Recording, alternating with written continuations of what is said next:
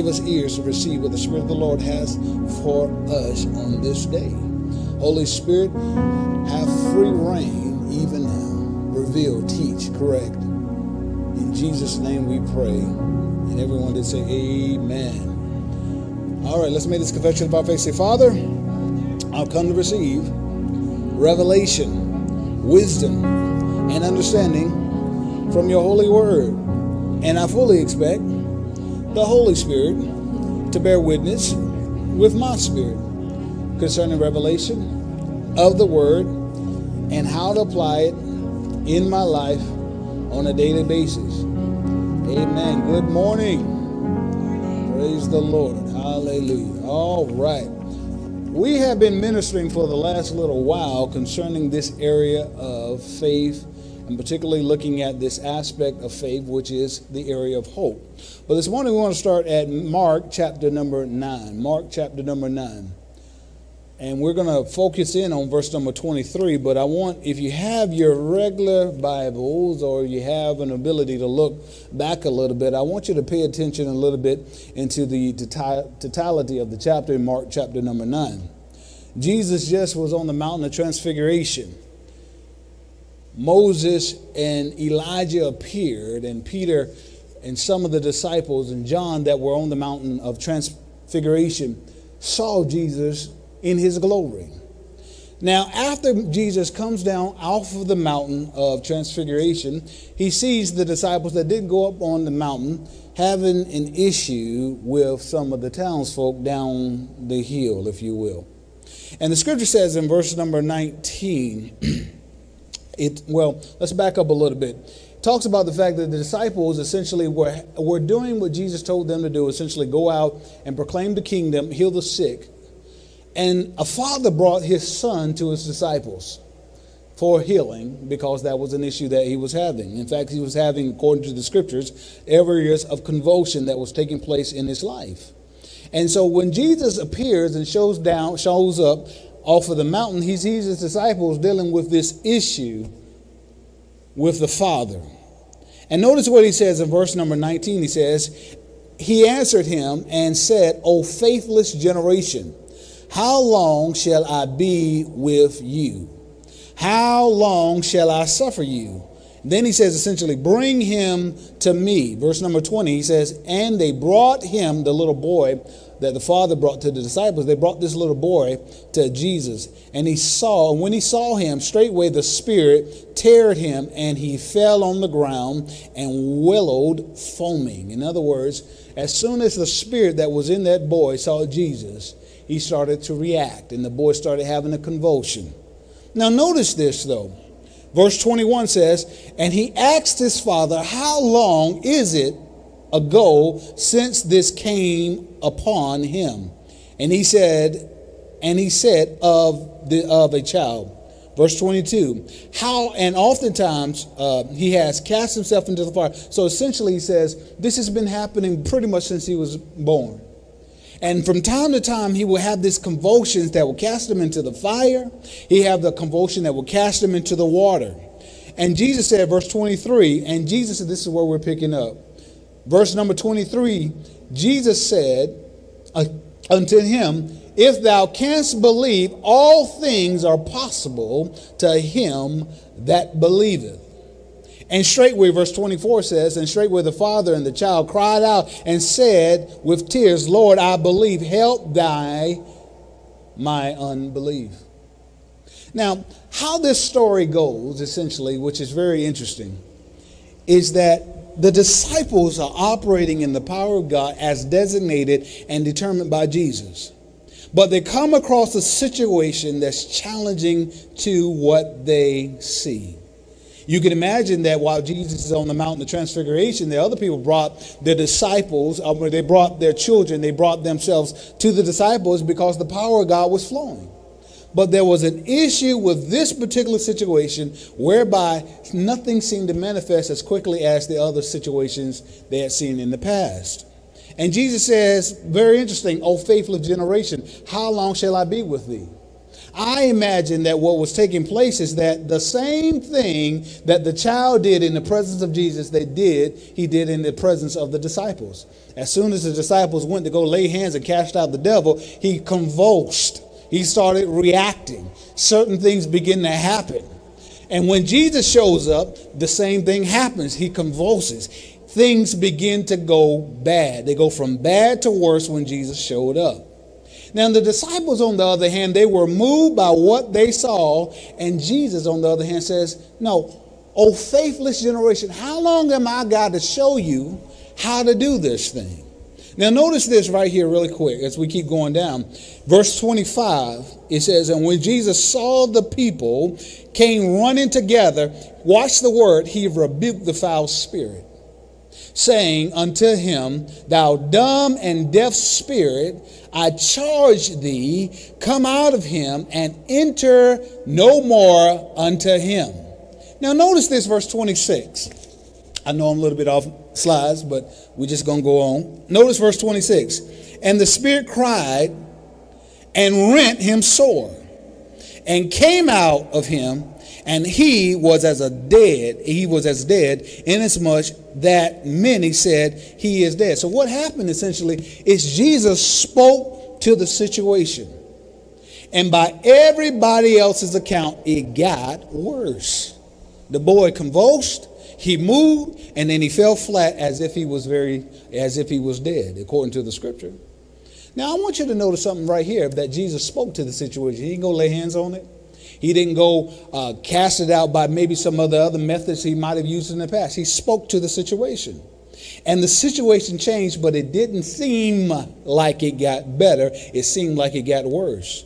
But notice this, verse 27, and Jesus took him by the hand and lifted him up, and he arose. Verse 28, and when he was come into the house, his disciples asked him privately, notice the word privately, why could we cast him out? Why couldn't this happen for us? Verse 29, and he said unto them, this kind comes forth by nothing but prayer and fasting. What is he indicating to us? This kind only comes out by prayer, which is a time with God, and fasting, which is a separation of the flesh. He said, essentially, everything that you saw was correct. But you started to get to an area of unbelief when it did not manifest the same way it did in previous times. That's why Jesus says, oh, faithless generation.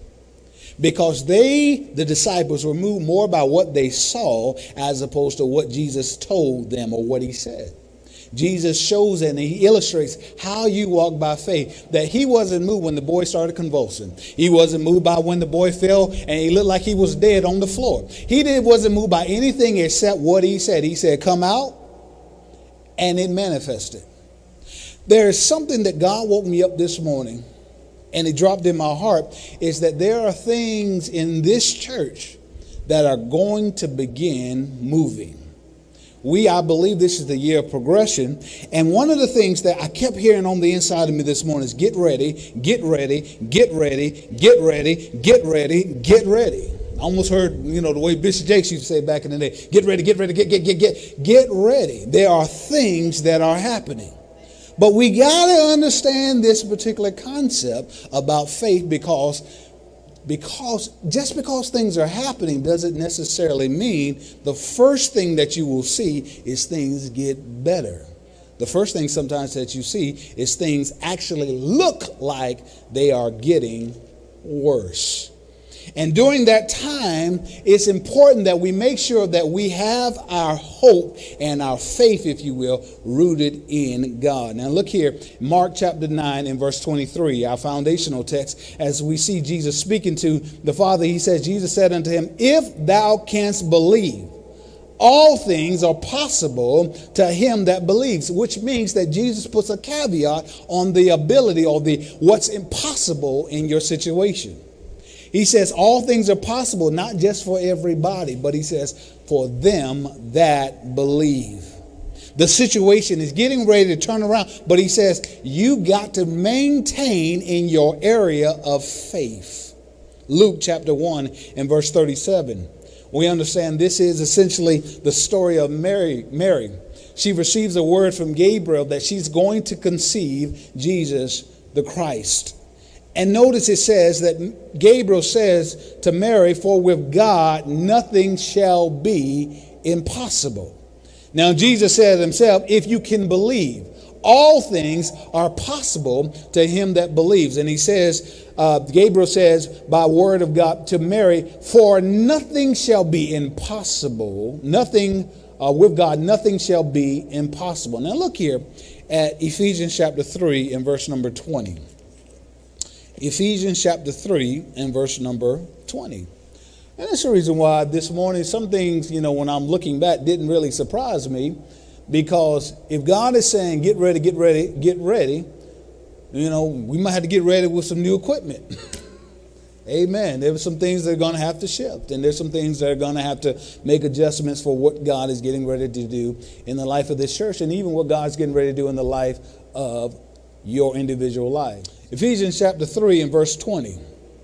Ephesians chapter 3 and verse 20, it says, Now unto him that is able to do exceedingly abundantly above that we ask or think, according, watch this, to the power that worketh within us. He says, now unto him who is able. God is able to do exceedingly abundantly above all we ask or think. He says, according to the power that worketh within us. Now we look at that scripture and we say, yes, amen. And we even sometimes use this as a benediction. God is able. We sing songs about the ability of God. But he says there's once again a caveat. Abundantly above all we ask or think. Sounds very similar to if you can believe. All things are possible for him that believe. He says he's able to do exceedingly abundantly above all we ask or think. So God indicates here that there is a limitation to God's ability within our life, and it's not on God. It's based on your asking and your thinking capacity. God can exceed what you ask. God can exceed what you think. But if it's already low, maybe that's the reason why you're not seeing great things in your life. Because your thinking is lower than where God needs it to be. And so what God oftentimes does in our life, he spends a lot of time exposing us. He spends a lot of time placing us in positions in different areas of our life so that when we begin to ask, our asking begins to rise. Our thinking begins to rise. And then God says, great, now that you are thinking the way I want you to think, I'm going to exceed that. Now watch this out of the New International Version of the Bible. It says, now to him who is able to do immeasurably more than all we ask or imagine. This word think is used here as the word imagine. The word think also means to comprehend. It means to heed. It means to consider. It means to perceive. It means to understand. God has the ability to do more than what you currently understand. He's able to do exceedingly abundantly above all or more than what you're able to comprehend at this moment. But that does not mean you should not be comprehending some things. There are some things that you should be comprehending for God to be able to exceed in your life. Maybe that's the reason why God will put us in those situations. And he'll allow you to see maybe this house or this situation or this job or this situation right here. Because he's saying, I want you to see it because I'm going to exceed that. But the more you begin to see that, then your asking again will grow. Your praying will begin to grow. Your thinking capacity will begin to grow. And I am tasked to tell you this morning that where we are going as a church, where you're going in your life individually, it will require faith. If this is, I believe, the year of progression, everything that's connected to what God has for you is going to require faith. And so we have been tasked to talk about what, in fact, is faith. But we want to in the way of review, look at this area of what's so important about faith. What's so important about faith? Hebrews chapter 10 and verse 38. If faith is such a great, important subject that we need to talk about, then let's examine again what's so important about faith. Hebrews chapter 10 and verse 38 says, now the just shall live by faith. The just shall live by faith. Habakkuk 2 verse 4, just shall live by faith. Romans 1 verse 17, the just shall live by faith. Galatians 3 verse 11, the just shall live by faith. And in Hebrews 10 verse 38, the just shall live by faith. Then he says, but if any man draw back, my soul shall have no pleasure in him. Verse 39, in other words, if the person that's living by faith decides to turn away tomorrow, that means that I'm not going to get pleasure from your life. You decided you're going to be all in with Jesus today, but not tomorrow. Well, one, you're a wishy-washy person, up and down. And God says you're not living by faith and you can't please me. I'm getting ahead of myself. He says, verse 39, but we are not of them who draw back unto perdition, but of them that believe. We are of them that believe. That means that God is able to do the impossible in our lives because we are a people that believe to the saving, he says, of our soul. So we've indicated to you in the past what's so important about faith. Number one, interest into the kingdom is because of faith. Salvation comes through faith. For by grace are ye saved. Notice the term, through faith. And that not of yourself, it is the gift of God. Faith, it becomes important because he says the just shall live by faith, which means that faith is a command. It is not a suggestion whether or not you're going to live by faith. If you're going to be a kingdom citizen, if you're going to do what God has assigned for you to do, the just shall live by faith. Everybody shall live by faith. He says over in Hebrews 11 verse 6, but without faith it's impossible to please him. It's impossible to please him. For he that cometh to God must, watch the term again, believe that he is, and he is a rewarder of them that diligently seek him. Which means you cannot, number 3, please God apart from faith. So faith becomes a vitally important subject that you have a refresher in. And that's really what I've been calling this series that we're in right now, Faith Refreshers. Because of the fact where God is taking us as a church, where God is taking you in your individual life, it's going to require faith. Don't be surprised when it does require faith, because he says the just shall live, must live, have to live by faith. And so we've been defining faith out of Hebrews chapter 11 and verse number 1. Hebrews 11 and verse number 1. He says, now faith is the substance of things hoped for, the evidence of things not seen. Now faith is the substance of things hoped for, the evidence of things not seen. Indicating to you that first, faith is always in the now. It is energetic. It is dynamic. It is working. It is effective. It is alive. Faith is always in the now. If you said, I used to believe, that means that you are no longer in faith. God wants you to transform your thinking to, yes, I believe right now. He says, if you can believe, all things are possible unto them that believe. So my faith always is active.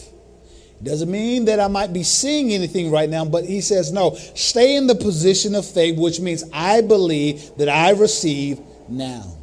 I'm not saying anything. I believe that I receive now. It's always in the active stance. It's always in the now. The scripture goes on to say it is the substance. And we indicated to you that faith has a composition. Faith has a composition. It's a combination or a mixture of something. Faith, he says, of things hoped for and the evidence of things not seen.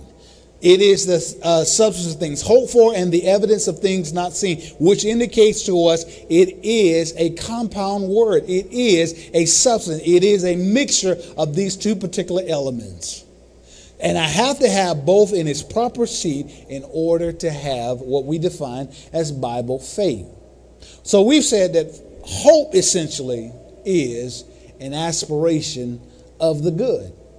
Hope is an aspiration. It is an ambition. It is a yearning. It is a righteous longing. It's a righteous craving for the good. And one of the things we need to understand, particularly about this area of hope, is that hope is assessed by two particular elements. Hope is assessed by two elements: belief in ability and belief in character. Belief in ability and belief in character. When I meet somebody for the first time and I have perhaps a positive disposition towards them, I have a hope in their ability and a hope in their character, that they're going to be a good person, that they're going to have certain abilities within our lives together. Now notice this, though. I want you to notice this in Hebrews 11 verse 11. It says, through faith also Sarah herself received strength to conceive seed, and she was delivered of a child when she was past age, because, watch the term, she judged him faithful who had promised. Who's she talking about? She's talking about God. She judged God faithful who had promised. In other words, she looked at her life and she began in this. When God said that you're going to have a child, at one point, in fact, the Bible says that Sarah laughed. But she gets back into this area of faith because she starts looking at God, who's already done certain things in her life. So she's satisfied with the fact that God has ability. And then she's satisfied with the character or his characteristics towards her, that yes, I can now put my hope in God. In other words, I can put my trust in God because I trust his ability and I trust his character towards me. When I look at ability, do I think that this person, this God that I am following, has the capacity, the proficiency, or the expertise to do what he said he could do? One of the reasons why a lot of people are never hoping God is because they haven't really gotten to know him. Now, one of the things you'll see also in the New Testament where healing is concerned is that Jesus encounters a number of people that come to him saying, Lord, if you are willing, you can make me whole. It's a question not of ability, but it's a question of character. I know you have the capacity to, Lord. I know you have the proficiency to, Lord. I know you have the expertise to do so, Lord. But I need the answer to whether or not you will do it for me. And I'm telling you, in the life of of the believer, in your own particular life, these things have got to be satisfied in your knowing that I know that God has ability, but I know his character because I'm getting to know him. Can you do what you said? Question of character has to do with, do you believe their character, their personality, their disposition, and their nature? Do I think you keep your word? Well, we have a problem in regards to that if I don't really know God. If I don't know God, I don't know whether he keeps his word or not because I don't know his word. And that's part of the reason why, once again, we stay out of the area or the arena of faith. Is because we don't really know what God particularly said concerning my situation. I hope that indeed his character towards me is good, but I don't really know yet.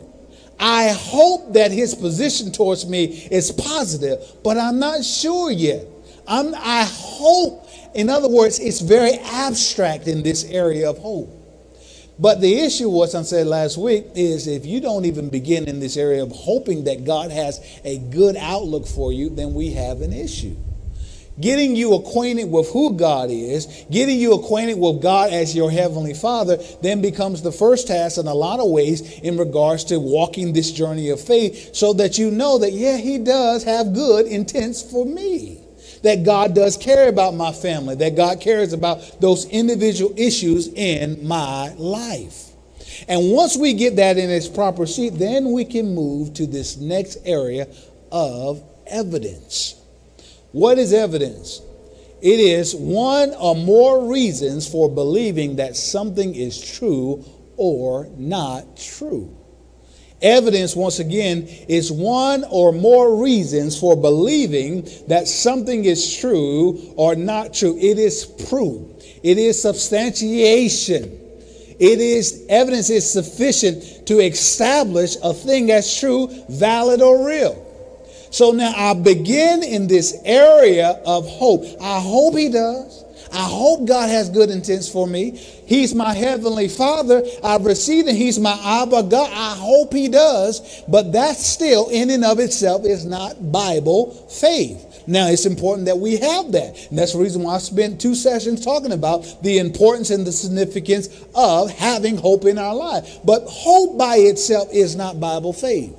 And there are a lot of believers that have moved to this area of hoping that God does certain things, but they don't know because they have not, watch the term, once again, had sufficient evidence to establish something as true, valid, or real.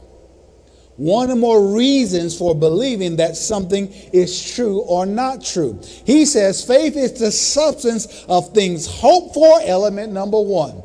And it is the evidence of things not seen. So once again, evidence is that which points back to what is.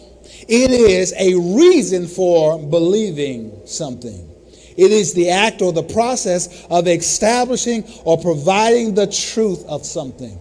I've said before in the past, when we think in terms of evidence today, we think in terms of maybe the police having not been at the scene of the crime, collecting all of the different pieces to point back to a bigger picture of something. I know in the world of academics, this is one of the reasons why some people don't go to college, because they like to just say stuff and just let it ride. But in the world of academics, you got to prove it. You can't just say, I said this, because the first thing they're going to say is, do you have your master's? Do you have your doctorate degree? Well, that means you're not the authority in that particular arena. So what we need you to do is go back and find proof to substantiate what you are declaring. I need you to go prove it. I need you to show where did you get that from. You might have an original concept, but your original concept comes from different elements of thought. This is one of the issues that I have in regards to so many Christians looking for a new word. We want new. We want to hear a new word from God. I want new. And what begins to happen is when you are always seeking new and you don't even know what God has already said, you open yourself for the devil to say, oh, I got something to show you. I got something that'll tickle your ears. I got something that'll tickle your fancy. And you get off into these areas of heresy, or you get off in these areas of being too extreme on one side and not walking this proper balance in regards to your life of faith. This is how many Christians get off, because false balance, the Bible says, is an abomination. They get off because they get too heavy over on this side and they get into a ditch, or they get too heavy on that side and they get into a ditch. And it needs to be right down the middle. There's some validation in both points of view. Again, when we are talking about evidence, we have to look for what is written.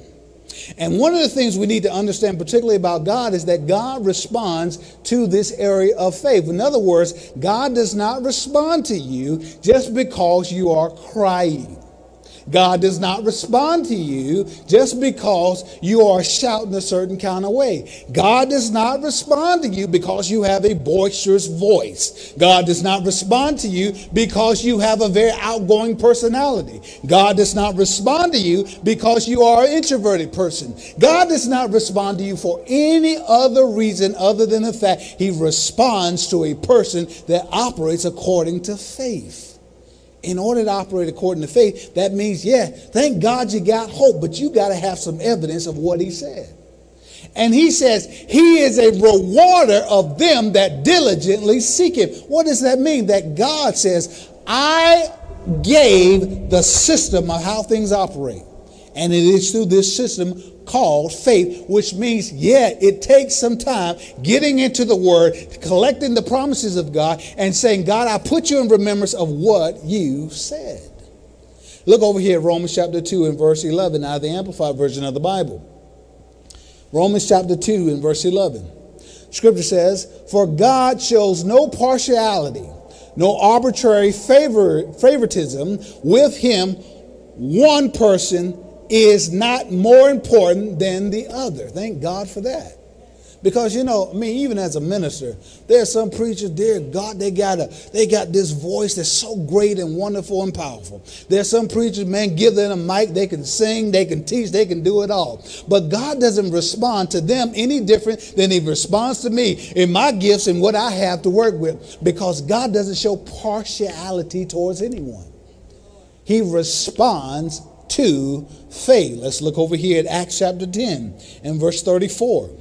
Peter was thinking at one point in time, because he was correct, under the old covenant, God did show favoritism, if you will, or partiality towards the nation of Israel under the old covenant. The partiality, the favor that he was showing towards Israel was based on the old covenant. But in the new covenant, we've all been brought in as children of God. And Peter had to get this revelation. He says, out of the Amplified, opening his mouth, Peter said, most certainly I understand now that God is not one to show partiality to people as though Gentiles were excluded from God's promise. But he says, verse 35, but in every nation, the person who fears God and does what is right by seeking him is accepted and welcomed by him. God does not respond to you based on the emotions. He responds to you based on faith. Now, don't get me wrong. God does wipe every tear away from your eye. But one of the reasons why when you get done wiping the tear, you don't see anything that's happening is because you still got to operate by faith. Now, it might seem in one arena, kind of cruel. But if you think about it, God has a lot of children out here. And if you cry a certain way and he just moves on your behalf because you're crying a certain kind of way, he's showing favoritism. If you can sing a certain kind of way and I can't sing at all, he's showing favoritism to you. So God says, I don't do that. I treat all of my kids exactly the same. All of my children exactly the same, which means I treat them in accordance to what I declared in my word. The just shall live by faith. So if I want to see God's hand move in my life, I need to find out the significance and the importance of what the promises of God are. In other words, I need to collect some evidence. I need to collect some evidence of what God said in his word. I need to collect some evidence of what his promises are towards me and my house. I need to collect some evidence. My God, notice how Paul says, my God shall supply all of your needs according to his riches and glory in Christ Jesus. He's declaring something based on some evidence. Let's keep going. Faith, therefore, means leaving the dictates of the senses to believe truth. Faith means leaving the dictates of the senses to believe truth. Now, 2 Corinthians chapter 5 and verse 7 says, for we walk by faith and not by sight. For we walk by faith and not by sight. The New Living Translation says it like this, for we live by believing and not by seeing. So if I'm going to walk by faith, it requires that I leave my singular reliance on what I see. This goes back to what we see in Mark chapter 9. The disciples, I bet they spoke to the little boy just like Jesus did. The little boy fell on the ground, had a convulsion. They're like, whoa, what we going to do? Oh, Jesus. And they're freaking out based on what they saw. Jesus walks into the same situation. And he sees the situation, he speaks to it, and he's not a bit more moved by what he sees. Because if you're going to walk by faith, it means that you have to leave the realm of being governed completely by what you see. I'm not moved by what I see. I'm moved by what I believe. What I see might fluctuate until my faith begins to manifest. What I see may change. See, this is the reason why I've been assigned this, because when you go to the pump and you look at the gas prices, you might say, oh, Jesus, my faith says my God shall supply all of my needs according to his riches and glory in Christ Jesus. Well, do you have it in the account? Yeah, you got it in the account. Well, go and pump you some gas and quit complaining. Did he already supply it for you? And stop opening your mouth in agreement with the community and the news saying, oh, these prices are so high, I don't know how we're going to pay for it. Not for you, child of God. If God knew the prices were going to go up, that means that God is able to exceed what you're asking. He's able to give you promotion. He's able to give you increase in your life, to be able to take care of you in the midst of that current situation. Again, we have got to get this concept in this place that we stop acting like the world. Now, we love to go around and talk about the bigness of our God to sinners. We like to talk about the bigness of our God when we want to be religious. But when you at that pump, or when you at an impossible situation, do you still believe in the bigness of your God? Faith means I leave the dictates of the senses to believe true. My God shall supply all of my needs. You either believe that or you don't. So essentially, and we'll go into this a little bit further on Thursday. If I'm going to walk by faith, we have to understand these concepts of what faith in fact is. What faith is. A couple years ago, God gave this to me, and so I've been tasked to minister this again. Faith is, I want you to understand this, a relationship. Faith is a lifestyle. Faith is a journey, a mindset. Faith is a spiritual force.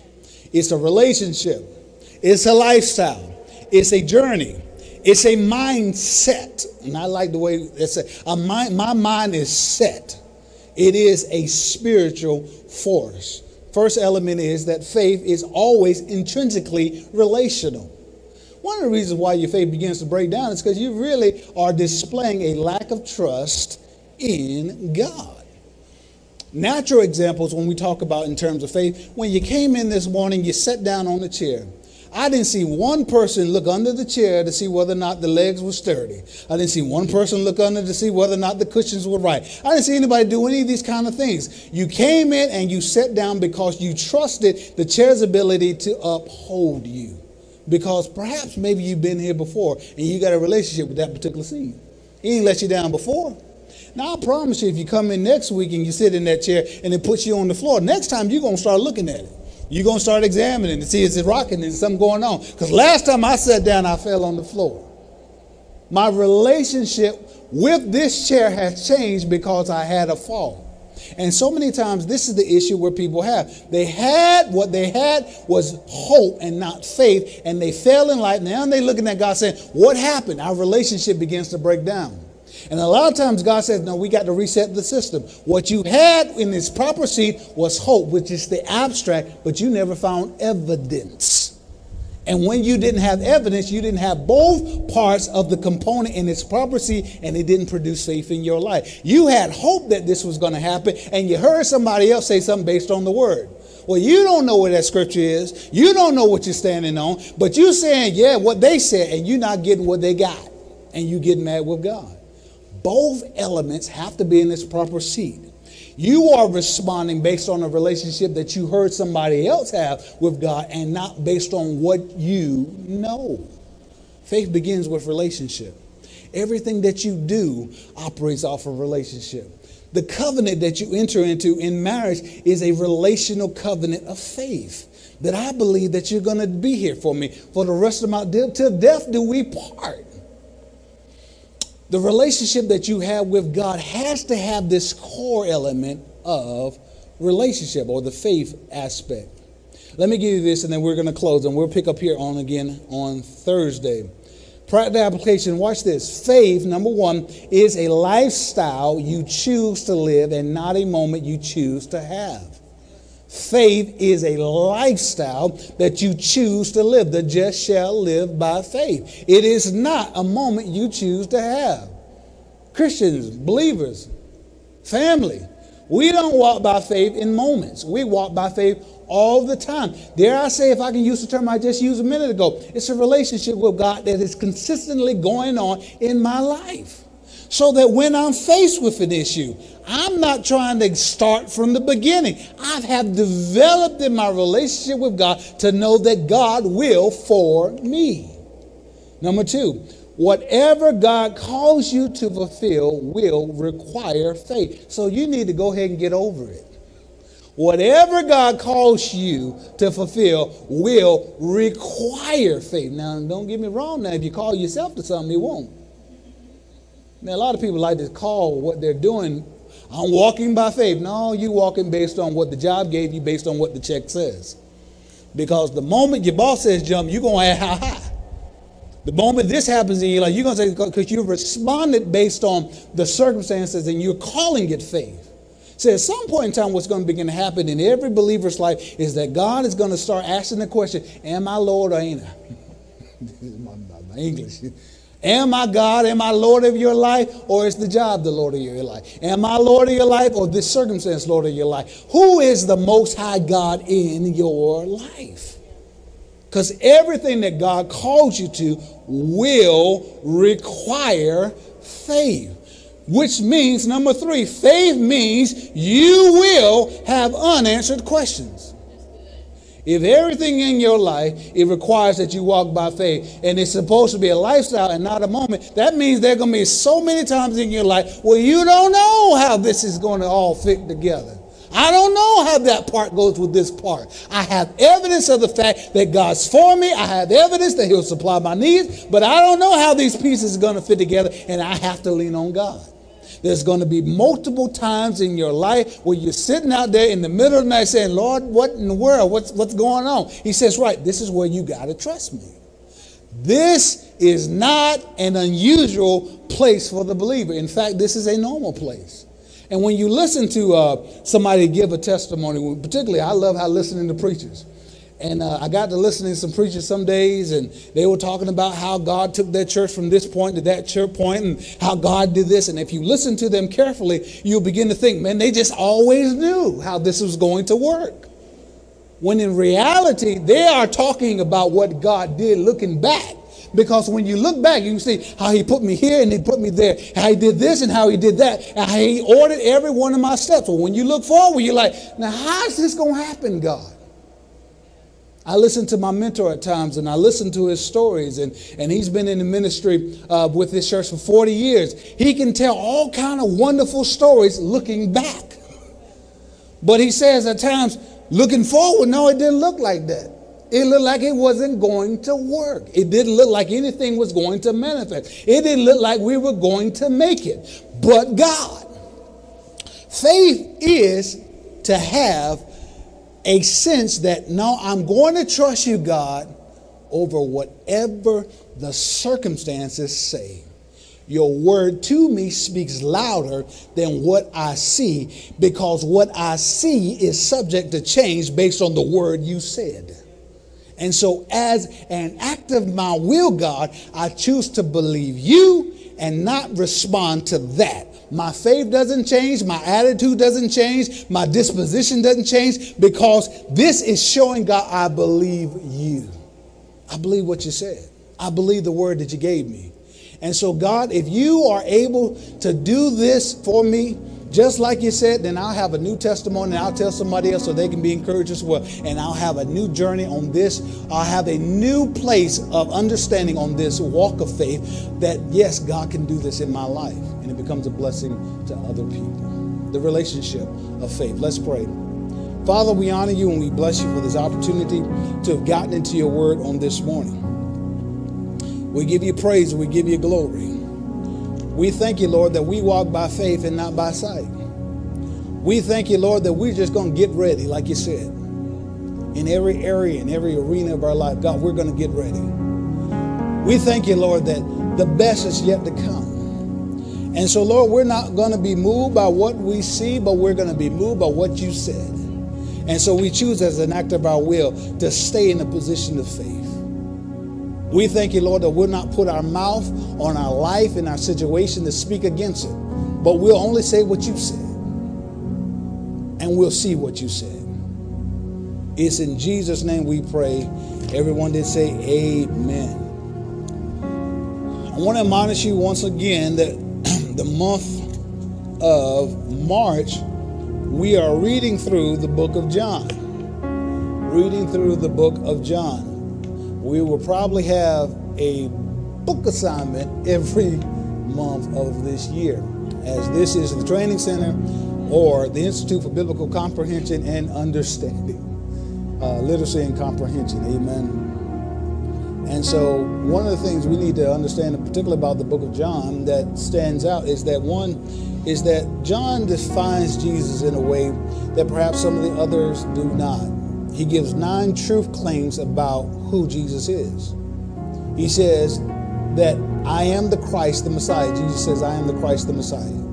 He says, I am the bread of life. He says, I am the truth. He says, I am the I am. He says, I am the light of the world. He declares, I am the good shepherd. He says, I'm the Son of God. I am the resurrection and the life. He says, I am the way. The interesting thing about John is how he defines this, because it's not defined quite this clearly in some of the other witnesses of Matthew, Luke, and Mark. John puts it right out there how Jesus declares who he is. And as I've said in the past, and I'll say again, one of the reasons why we're reading the book of John is because there's a lot of stuff going on today that's saying that Jesus is just a way to God. Well, you can't believe that Jesus is the way to God when Jesus declared a whole lot about who he was and who he is. He says, I am the Christ, the anointed one, the Messiah. That means there ain't nobody else. He says, I am the way, the truth, and the life. No man comes to the Father except through me. So you got to make a line between whether or not you believe this or not. That means if Jesus is the way, the truth, and the life, that means there is no other way to him. There's no other way to God. I see one of the things that is popular on the bumper stickers on people's cars is you see maybe coexist. And it has the different symbols of the different religions. And I say again to believers, you either believe what he says or you don't. Jesus says, I'm the only way to God. We don't share. There's only one way to God.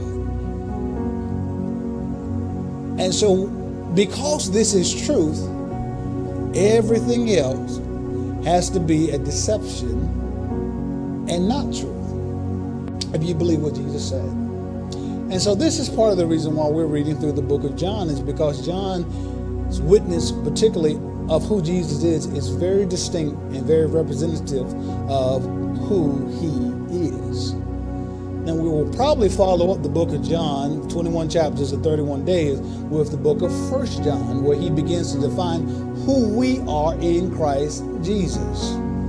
And how much God, in fact, loves us. You see John chapter 3, where he talks about the circumstance with Nicodemus, and he says that God so loved the world that he gave his only begotten Son, that whosoever shall believe in him shall not perish, but have eternal life. And then 1 John begins to pick that notion up and talk about who we are once we receive him, from that old nature to the redeemed person in Christ Jesus. All of these things flow together. And of course, at this church, we read the Bible. Amen. We read the Bible. We encourage you to read the Bible. All right. Praise the Lord. Well, it's giving time. It's giving time. Proverbs chapter 3. Proverbs chapter 3 and verse number 9. Once again says, honor the Lord with your wealth and with the first fruit of all your crops. It's the Amplified Version, or your income. He says, then your barns will be abundantly filled, and your vats will overflow with new wine. He says, honor the Lord, and then your barns shall be abundantly filled. The Classic Amplified says, honor the Lord with your capital and sufficiency from righteous labors, which means when you go to work, your righteous labors. Honor God with it. And with the first fruit of all of your income. Verse number 10 out of the Classic Amplified says, so shall your storage places be filled with plenty. See, this is when we're talking about getting evidence concerning the heart of God. Getting evidence, this is where we go back and say, God, I take this opportunity from my righteous labor to honor you with my income. I honor you with my tithes and my offering. And Lord, I put you in remembrance of your word that you said, when you honor you first, you declared that so shall your storage places be filled with plenty. So Father, I put you in remembrance of your word. I look at my account. Father, I thank you that my account is filled with plenty. I thank you, Lord, that my vats overflow with new wine, which means you give me ideas and concepts. The wisdom of God flows because I first start with honoring you.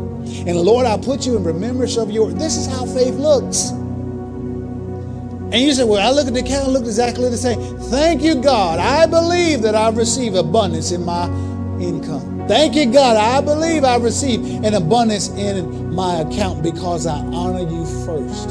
And you don't move off of what you see, you move off of what he said. This is what faith looks like. Honor God first is the key to being abundantly supplied. 3 ways that you can give to the training center. 1 way is by way of the P.O. Box number.